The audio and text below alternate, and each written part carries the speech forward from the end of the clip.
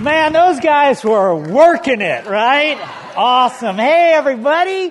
It is great to see you today. I'm so glad you came out to join us as we kicked off our brand new series called Unstuck. We have a great message for you today, and you all know why we're doing this series, right?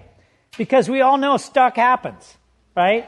I mean, people get stuck all the time. Some people, they get stuck in a broken relationship.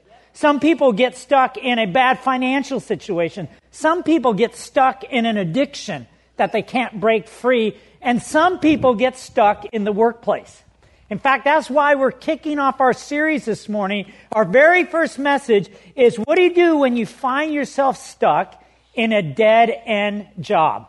In fact, we have an outline for our message today. It's a light blue sheet found in your program.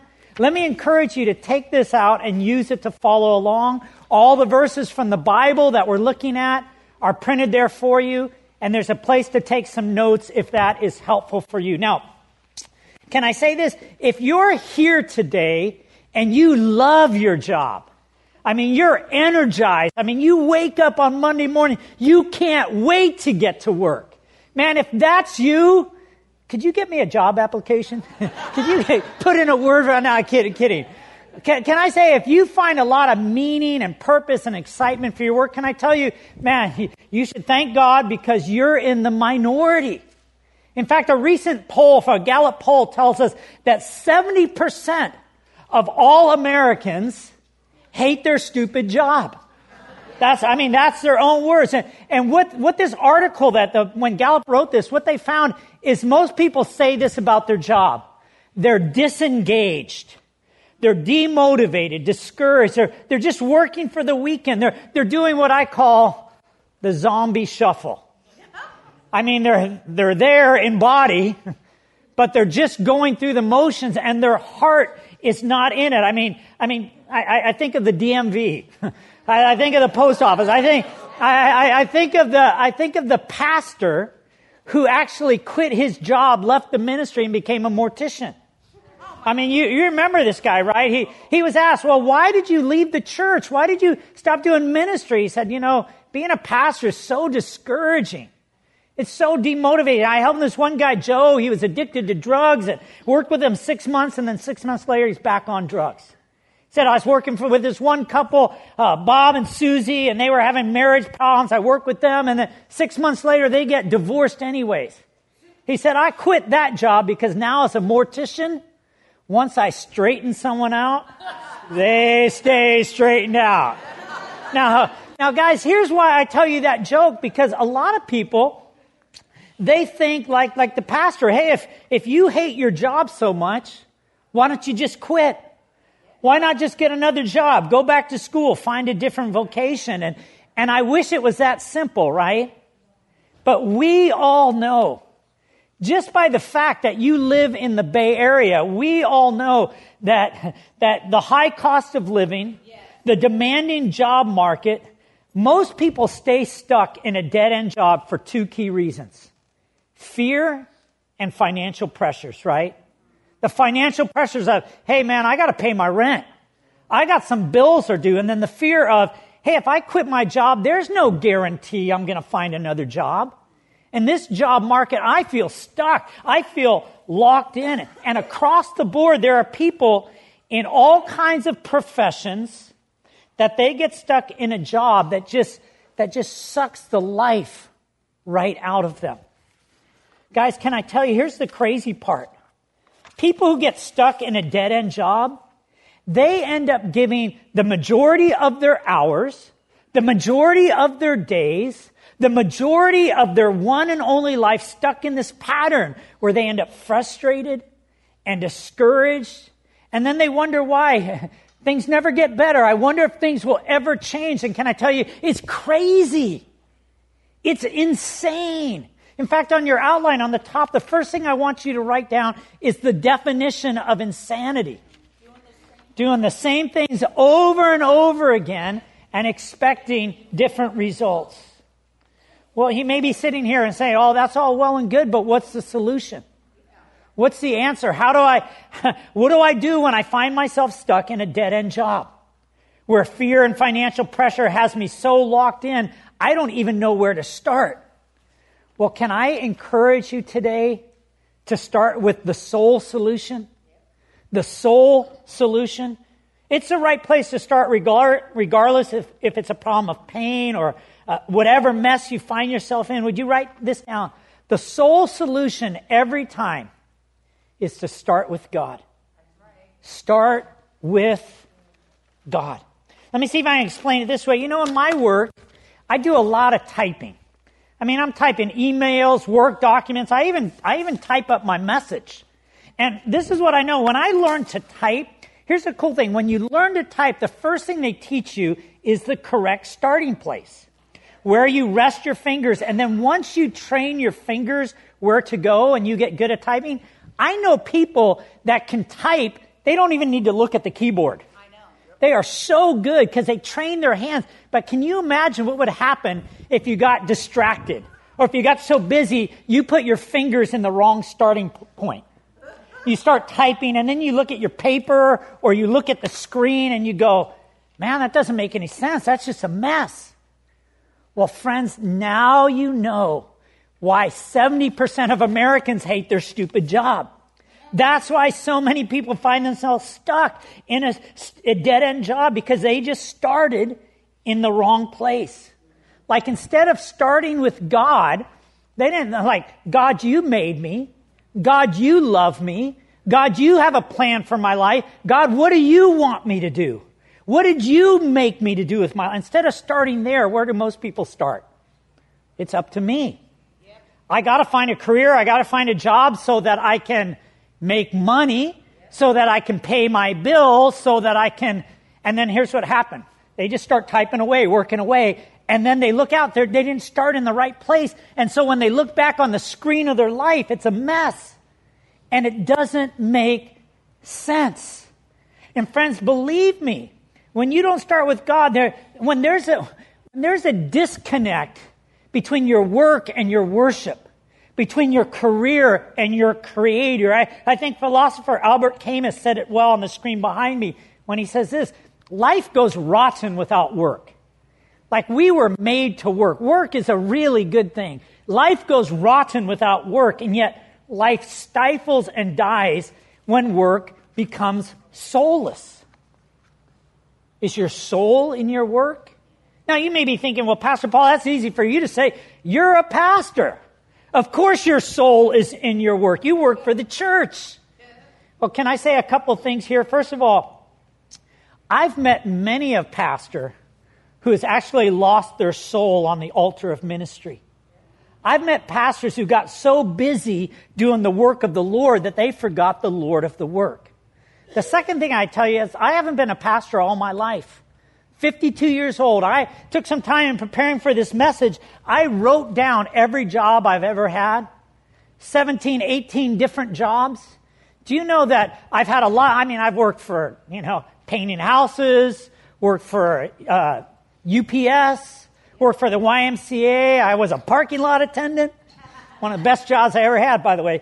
I did all these different jobs. Can I tell you, different bosses, different work situations, but the one thing that was always the same, I always had the same heart when it came to my work. In fact, that's why I love this quote from Mother Teresa so much. It says this, it's not what you do so much that matters, but how much love you put into it. You see, it's so easy to think, especially when you're stuck. Man, if I could just land the right job, get the right boss, get the right salary, then I'll finally be happy and everything will fall into place. But can I gently remind you of the words of Jesus, who showed us why it's so important to start with God and make sure that your career stays connected to your Creator? Look at what Jesus said in Matthew, there on your outline, in Matthew 16:26. Jesus said, and how do you benefit if you gain the whole world? I mean, you get a great job, great salary, so you can buy a great house, have a great car. But how do you benefit if you gain the whole world but lose your own soul in the process? Is anything worth more than your soul?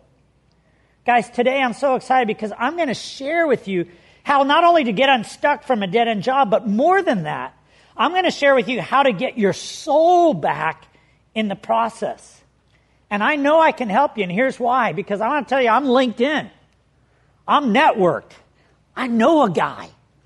I know a guy who is an expert in helping people get unstuck. I know a guy who specializes in helping people get a new beginning and a fresh start. And guess what? He's here today. And his name is Jesus. Jesus Christ, God's one and only Son. Man, he specializes in helping people get unstuck. For example, this one guy named Matt. Matt was stuck in greed and materialism, and it drove him to isolation and to have new friends. But Jesus took this guy, Matt, he got him unstuck and became one of Jesus' very best friends. This other guy, his name was Bart, and Bart was stuck in blindness. And Jesus got him unstuck and gave him his sight back. This other lady, her name was Martha, and she was stuck in grief and sadness over the death of her brother Lazarus. And Jesus showed her firsthand that he was the resurrection and the life. And he got her unstuck and lifted her out of hopelessness. Now you may think, well, Pastor Paul, those stories are, they're nice. They're back in the day, back in the Bible. But how does that relate to my real problems in my real life today? Well, can I tell you this very day, as I stand before you, there was a time I was stuck. I was stuck in anger and defensiveness, and Jesus set me free, gave me my soul back. Now, I want you to look around this room, because when I look around this room, I see story after story after story of people who can stand up and say, I was stuck. My life was a mess, and Jesus came and he got me unstuck, and he gave me my soul back in the process. In fact, let me give you one modern day example.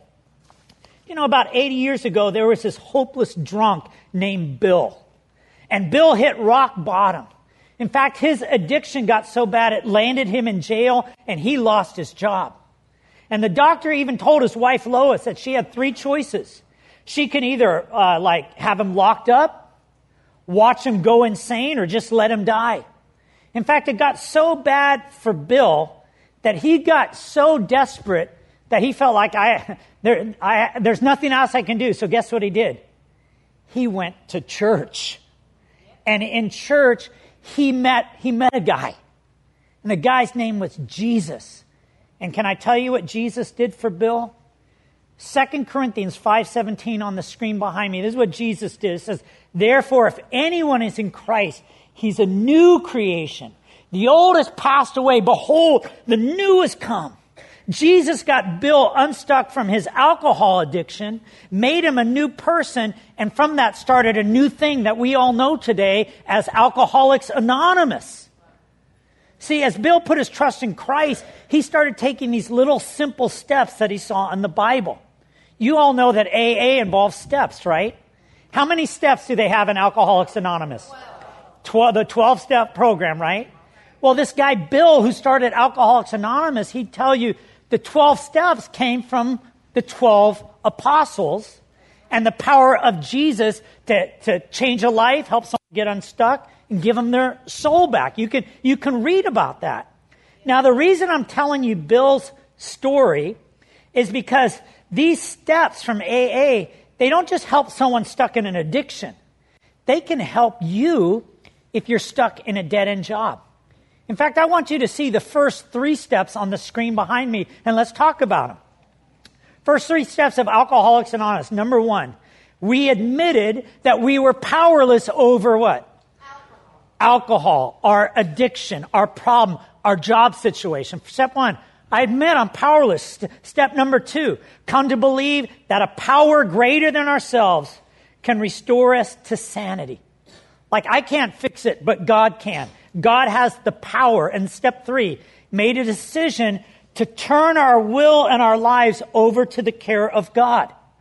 Instead of me trying to do it myself, God, you take control. You drive. Jesus, you be Lord of my life. And friends, when you do that, you get unstuck and you get your soul back. See, here on your outline, here's the soul solution. Here's how you start with God. You humbly come before your heavenly Father and you say, God, I'm stuck. I'm a mess and I can't fix it myself. But I believe that you're here, that you care, and that you have the power to help me. So the best way I know how, I turn over control of my life to your loving care and your leadership. And Jesus, come in and help me and make me a new person. And friends, when you open up your life to the love of Jesus Christ, here's what will happen to you. Jesus will forgive your sins. He'll adopt you into his family. He'll give you the gift of eternal life. But he will actually come by his Holy Spirit and live in your heart. And you will have a new power source to face your problems, get unstuck, and get your soul back. It's Christ in you. That's why I love Philippians 4:13 on your outline so much. Here's what it says. I can get unstuck. I can change. I can do all things. Now, catch this. Through Christ. Through Christ who strengthens me. Christ becomes the power source. He becomes the source of strength to face your problems. He's the Savior who's the expert in fresh starts, new beginnings. Now, let's be very real here today. I mean, as your pastor, I want to tell you, I get it. I understand that there are so many things in your work world that you have no power over. You don't have control. You don't have power. You don't have the ability to call the shots, make the decision. You have no control over.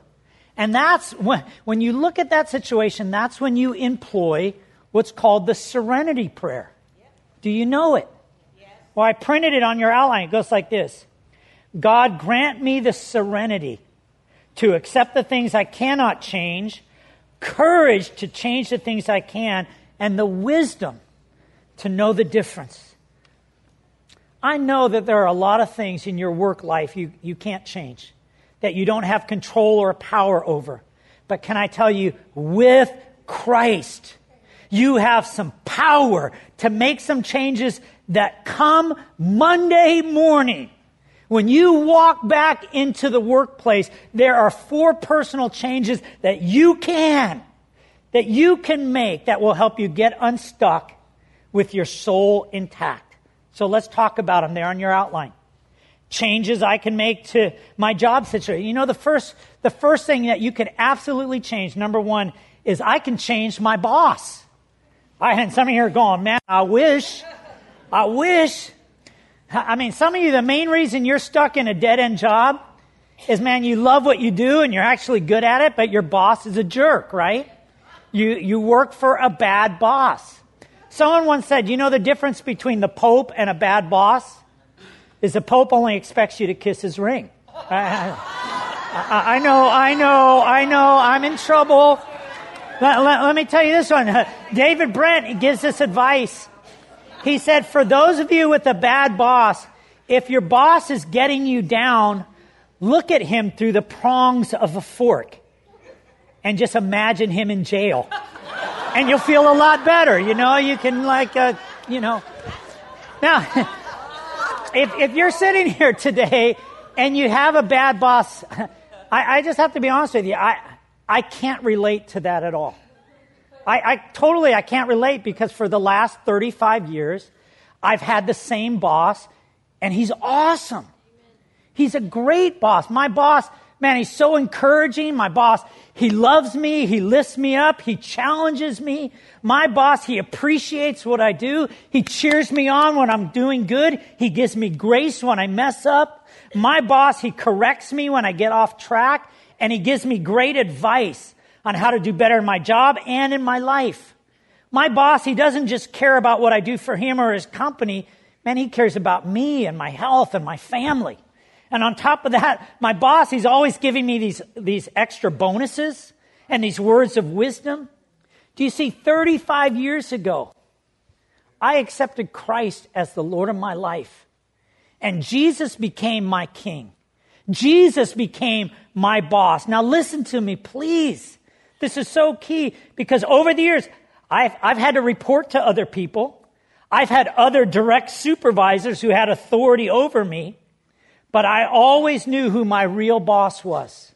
I always knew who owned the company and who owned me and who ultimately signed my paycheck. And I'm encouraging you that the first step that you can make come Monday morning, you walk into your job, man, just you settle it in your heart. I work for God. I work for God.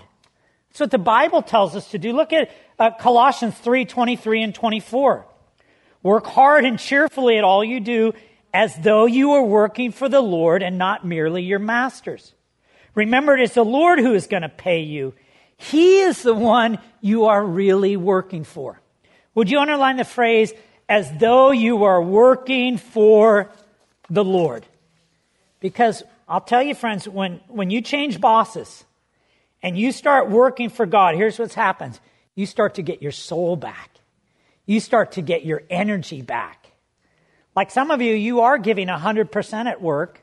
The only problem is it's like 12% on Monday and 18 on Tuesday and third, But when you start working for God, man, you get your energy back. And it's like the two guys who are building the church out there, and you go ask one, and he said, hey, what are you doing? He said, well, what's it look like I'm doing? I'm laying bricks so I can get paid. You ask the other guy, hey, what are you doing? He said, man, I'm building a beautiful church to the glory of God that's going to touch and change lives for all eternity. I'm working for God. Now, which of those two are you? Like, look in your outline. Look at what it says in 1 Corinthians 10:31. It says, so whether you eat or drink or whatever you do, guess what you do most? You work. Whatever you do, do it all for the glory of God. Start working for God. Change bosses. The second thing that I can change is I can't change everything, but guess what? Number 2, I can change my attitude. I can change my attitude. It's like that 7-Up t-shirt, that little 7-Up logo on the front. It says, I up my attitude. On the back it says, up yours. You can decide right now today. You can up your attitude. You can change your attitude. Business expert and leadership expert John Maxwell says it this way: my attitude determines my altitude. Like how high I will really go in life. And it's funny to me, one time I met this lady. Her job was she worked for a multinational corporation, and her job is she flew all over the country to hire and fire people. Fascinating lady. I was talking to her. I said, hey, I'm curious, what is the number one reason you end up having to fire people? And she said, oh, that's easy. Bad attitude. Across the board. She said, you would not believe how many people I had to fire. They had good skills. They were good at what they did, but their attitude, so negative, so criticizing, brought the morale of the whole office down. It doesn't matter how good they are. We had to let them go. Friends, that's why on the screen behind me, it tells you the role that attitude plays. It says a bad attitude is like a flat tire. If you don't change it, man, you're going to stay stuck. You're going to stay stuck. And here's the deal. You don't have power over a lot of things in your workplace. You can't change everything. But you absolutely can change your attitude. In fact, the Bible tells us in Philippians 2:4 and 5 on the bottom of your outline, each of you should look not only to your own interests, but also the interests of others. Your attitude should be the same as that of Christ Jesus. Underline that phrase, your attitude should be the same as Christ Jesus. Now, again, just a little evaluation, a little self-test. You look at your current attitude towards your work, and you put that up next to the attitude of Christ. The attitude of Jesus, which is loving and kind and giving and sacrificial and servant's heart and extra mile and truth-telling, life-giving, compassion, feeding, healing, helping. Do you know that the only person responsible for your attitude is you? And you can choose. You can. And that leads to the third thing. It's so closely related to attitude. But would you write this down? Number 3. I can change my emotional intelligence. My emotional intelligence. Now, emotional intelligence is simply the ability to express the appropriate emotions to the appropriate degree, to the appropriate persons. And can you understand why this is so important in the workplace? Like how you express your emotions, how you relate to people, your relation, your people skills. Emotional intelligence, let me see if I can frame it this way for you. Emotional intelligence goes like this. I want you to think of this building we're building on the front lawn. Can you imagine if you got to be the project manager to build this church? Can you imagine the pride you'd feel knowing when you're finished, man, I just didn't build a building. Man, I built something that's going to help people know God's love. It's going to save a lot of marriages and families, help people's soul, make a difference for eternity. Can you imagine if you had the high privilege to be the project manager? Well, can I tell you, there was a project manager. We had a guy, and I don't know how good he was skill level, but can I tell you, he lost that privilege because of a lack of emotional intelligence. He had such a lack of self-control. He had so many anger issues that he started going off on subcontractors. He went off on some of our people. He couldn't control his anger, and in the end, it cost him his job. We just couldn't have him on the site anymore. We said, sorry, I don't care how good you are, you're out. And he lost his job because of a lack, not just a job, but the privilege of building something that would make a difference for eternity, all over a lack of emotional intelligence. Now, can I tell you, there are many people, they end up stuck in a dead-end job, and then they don't like their boss, and out of frustration and anger, they start taking it out on their coworkers, and then it spills over, and then they start taking it out on people that they live with. Can I tell you, do you understand? Listen to me. Do you understand that your ultimate success in life is vitally connected to your success in your relationships, in your people skills, and your ability to work with a variety of people? So a famous business and economic giant Nelson Rockefeller said this: I pay more for someone who knows how to get along with others than any other skill. Perhaps the best passage on emotional intelligence in all the Bible comes from Ephesians chapter 4. I hope you'll read it this week. Do you know, in Ephesians 4, I put a chunk on your outline. I'd like this to walk through it together. This is what it says. See the emotional intelligence here. It says this: now your attitudes and thoughts must all be constantly changing for the better. Like, don't stay stuck. Keep growing as a person.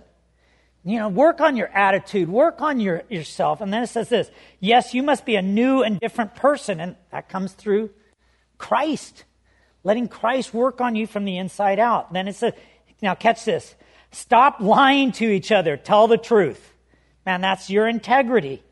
And if you are angry, don't sin by nursing a grudge. Don't let the sun go down while you're still angry. Get over it quickly. Don't use bad language. Say only what is good and helpful to those you are talking to, so that it will give them a blessing. Stop being mean, bad-tempered, and angry. Now, emotional intelligence, do you see it? Quarreling, harsh words, and dislike of others should have no place in your lives. Instead, be kind to each other, tender-hearted, forgiving one another, just as God has forgiven you, because you belong to Christ, because Jesus is your boss. And can I tell you, if you want to grow your emotional intelligence, and you're saying, man, I want to live this way, I want to be like this, here's what you do. Make Jesus your boss, get really close to him, and all the ways that Jesus treats you, you just pass it on to those you work with and those you live with. And guess what? It will change the way you talk. It will change the way you relate. It will change the way you work. It will up your emotional intelligence. And then the fourth thing that you can change. Can't change everything, right? But you can change your boss. You can change your attitude. You can up your emotional intelligence. You know, the fourth thing you can change is so cool. I can change my job title. I can change my job title. Man, I love this so much. Do you know famous pastor Rick Warren, who wrote the book, The Purpose-Driven Life? Man, he gave a great insight to our work lives when he said these words. He said, it's usually meaningless work not overwork that wears us down, saps our strength, and robs our joy. I think a lot of people get stuck in their jobs because they feel like, well, what I do at work doesn't really matter in the big scheme of things. But I want you to think, as you sit here today, I want you to think of your job title. What is your job title today? Cashier, teacher, nurse, bank teller, driver, doctor, engineer, construction worker, project manager, sales director? You think of your current title. Here's the deal. Do you know that when you make Christ the boss of your life, one of the first things he does is he gives you a brand new job title? Do you know what it is? Well, it's there on your outline. Take a look. Take a look at 2 Corinthians 5:20. It says, we are therefore what? Christ's ambassador. If you belong to Jesus, guess what? You're like God's goodwill ambassador. Talk about a great job title. Man, Christ's ambassadors, as though God were making his appeal through us. See, I'm God's goodwill ambassador. I represent him in all I say and do. Now, can I tell you, with this in mind, your job's not a dead-end job. Could it be that God has divinely placed you exactly where you're at because you may be the only committed Christian in your workplace? Now, let me ask you guys, if I showed up at your work, come Monday morning, if I showed up at your work, climbed up on a desk, and I started trying to talk to everybody about Jesus, what would happen? Like, you know what would happen, right? Security, quick, get this. See, if I showed up, they're going to throw me out on my ear. But guess what? You can walk in Monday morning as God's goodwill ambassador, and you can even get paid to do it. I mean, you could get paid. Now, when I say God's goodwill ambassador, no, you don't climb up on a desk and start yelling at people about God. You don't start spouting off little Bible verses every time someone does something that bothers you. This is what it means to be God's goodwill ambassador. Here's the deal.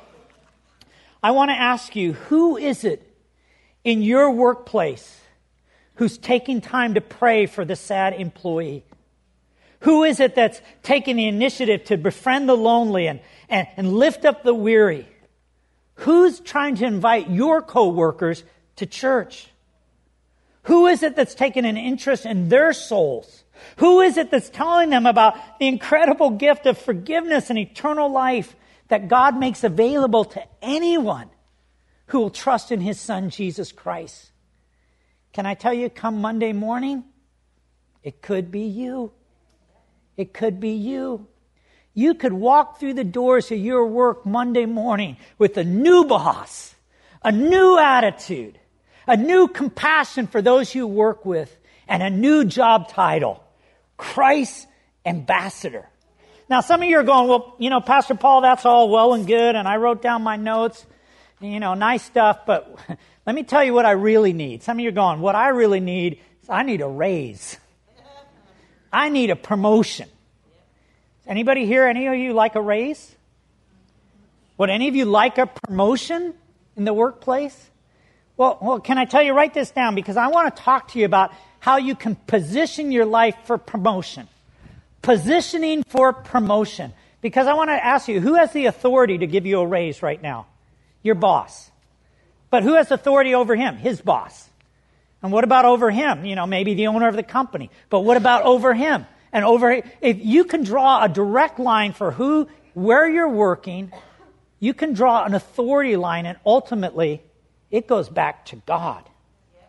And when God's looking for someone to promote, when God's looking for someone to pour blessings into, let me tell you what Jesus said he's looking for. Look on your outline. Luke 16:10, Jesus said this, if you are faithful in little things, you'll be faithful in promotion.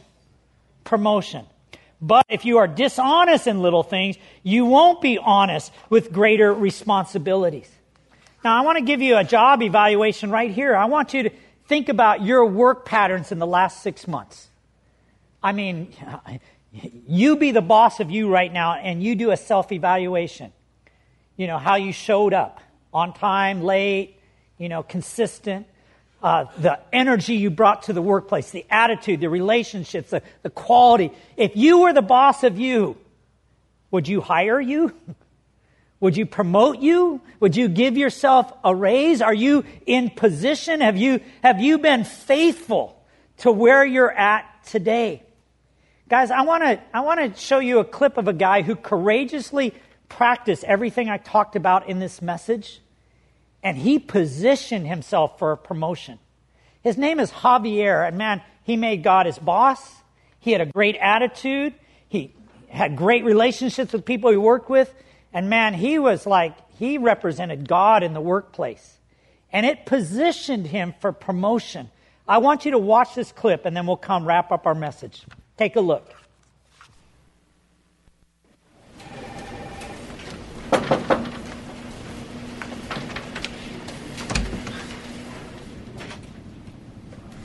Martinez, have a seat. Thank you, sir. You've been very productive your first month here. You do good work. I'm very grateful to be here. Well, Mr. Martinez, the reason I called you in here is that I'm looking for an additional manager to oversee inventory and shipping. Carries more responsibility, but it pays more. Sound like something you might be interested in? Yes, I would. But before I make my final decision, I'd like for you to work a shift in that department next week. You'll see a list of 17 crates coming in on this sheet. Now, one of those crates will be going to a separate warehouse.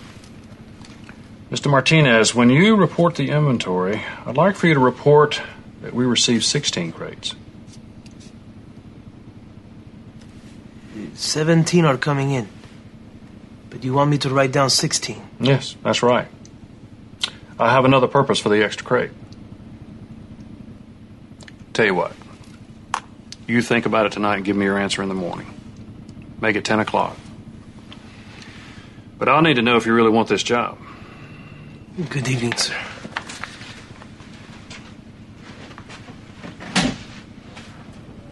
Javi, we need this job. For the first time in a year, we're able to pay the bills. I know, Carmen, but he made it very clear. If I was not a team player, he did not want me there. Maybe it's not wrong. It just looks that way. He's the owner of the factory. He asked me to write down false information, Carmen. He asked me to lie. When do you have to give him an answer? 10 o'clock.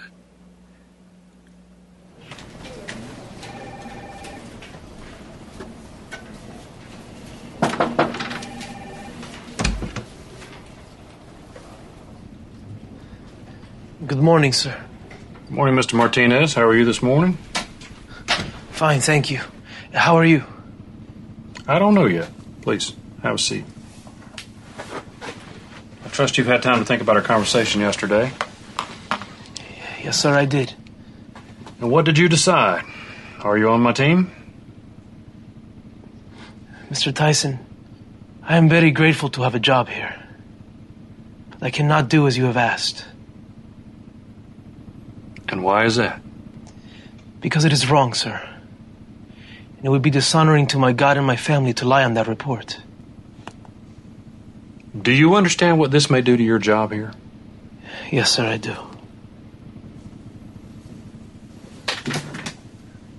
Javier, may I shake your hand? Young man, you just gave me the right answer. I've been looking for someone to manage inventory and shipping, and quite frankly, you were the last person on my list. But I need somebody I can trust. Will you take the job? We'll adjust your pay. I would be honored to, sir. Good. Then the job is yours. Now, Walter will go over all the specifics with you, and I'll make the announcement to the staff on Monday. Congratulations, Javier. Oh, and Javier, thanks for your integrity. It's rare.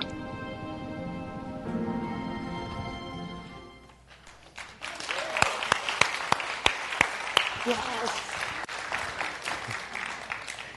I want to hire that guy. I want to work with that guy. I want to give that guy a promotion. As we end our message today, I want to end it with something a little different. I want to end it with some bubble gum. Because we're doing this whole series, Unstuck, and I don't want you to step in gum, but I want you to chew it up and kind of with that mindset, I want to give you something to chew on with this message. In fact, as you leave today, we spared no expense. Our ushers will be there. We got double bubble. So we got some good gum for you. But I want you to chew on this. I want you to think about, what would your life look like 1 year from today? In just 1 year from today, if you fully put your faith in Christ and you said, Jesus, I'm going to make you my boss. I'm going to up my attitude. I'm going to show emotional intelligence, and I will do my best, like Javi. I'm going to be a goodwill ambassador for you and your name. Man, can I tell you, ultimately, your real boss, this is what he promises you, the last verse on your outline. 2 Chronicles 16:9. For the eyes of the Lord, your ultimate boss, search back and forth across the whole earth, looking for people whose hearts are perfect toward him, so that he can show his great power in helping them get unstuck. Let's pray together. Lord, first of all, I want to pray for those who are here today who are out of work. And their heart's desire is they're just looking for a job that would meet their needs, but where they could shine for you. And I pray that even this week, you would open up doors of opportunity. And then I pray, Lord, for those who are just doing the zombie shuffle, and they're going through the motions, but it's just their job sucking the life out of them. I pray that from Monday morning, that you would help them, Lord, that you'd give them a new, fresh start of working for you with the right heart and attitude, and that they would see themselves as your hands and feet, loving the people they work with and shining for you. And then I pray for all of us, Lord, that we would see wherever we go, whether it's work or family or school or errands, that wherever we go, we would be your goodwill ambassadors for Christ's sake. And it's in Jesus' name we pray. Amen.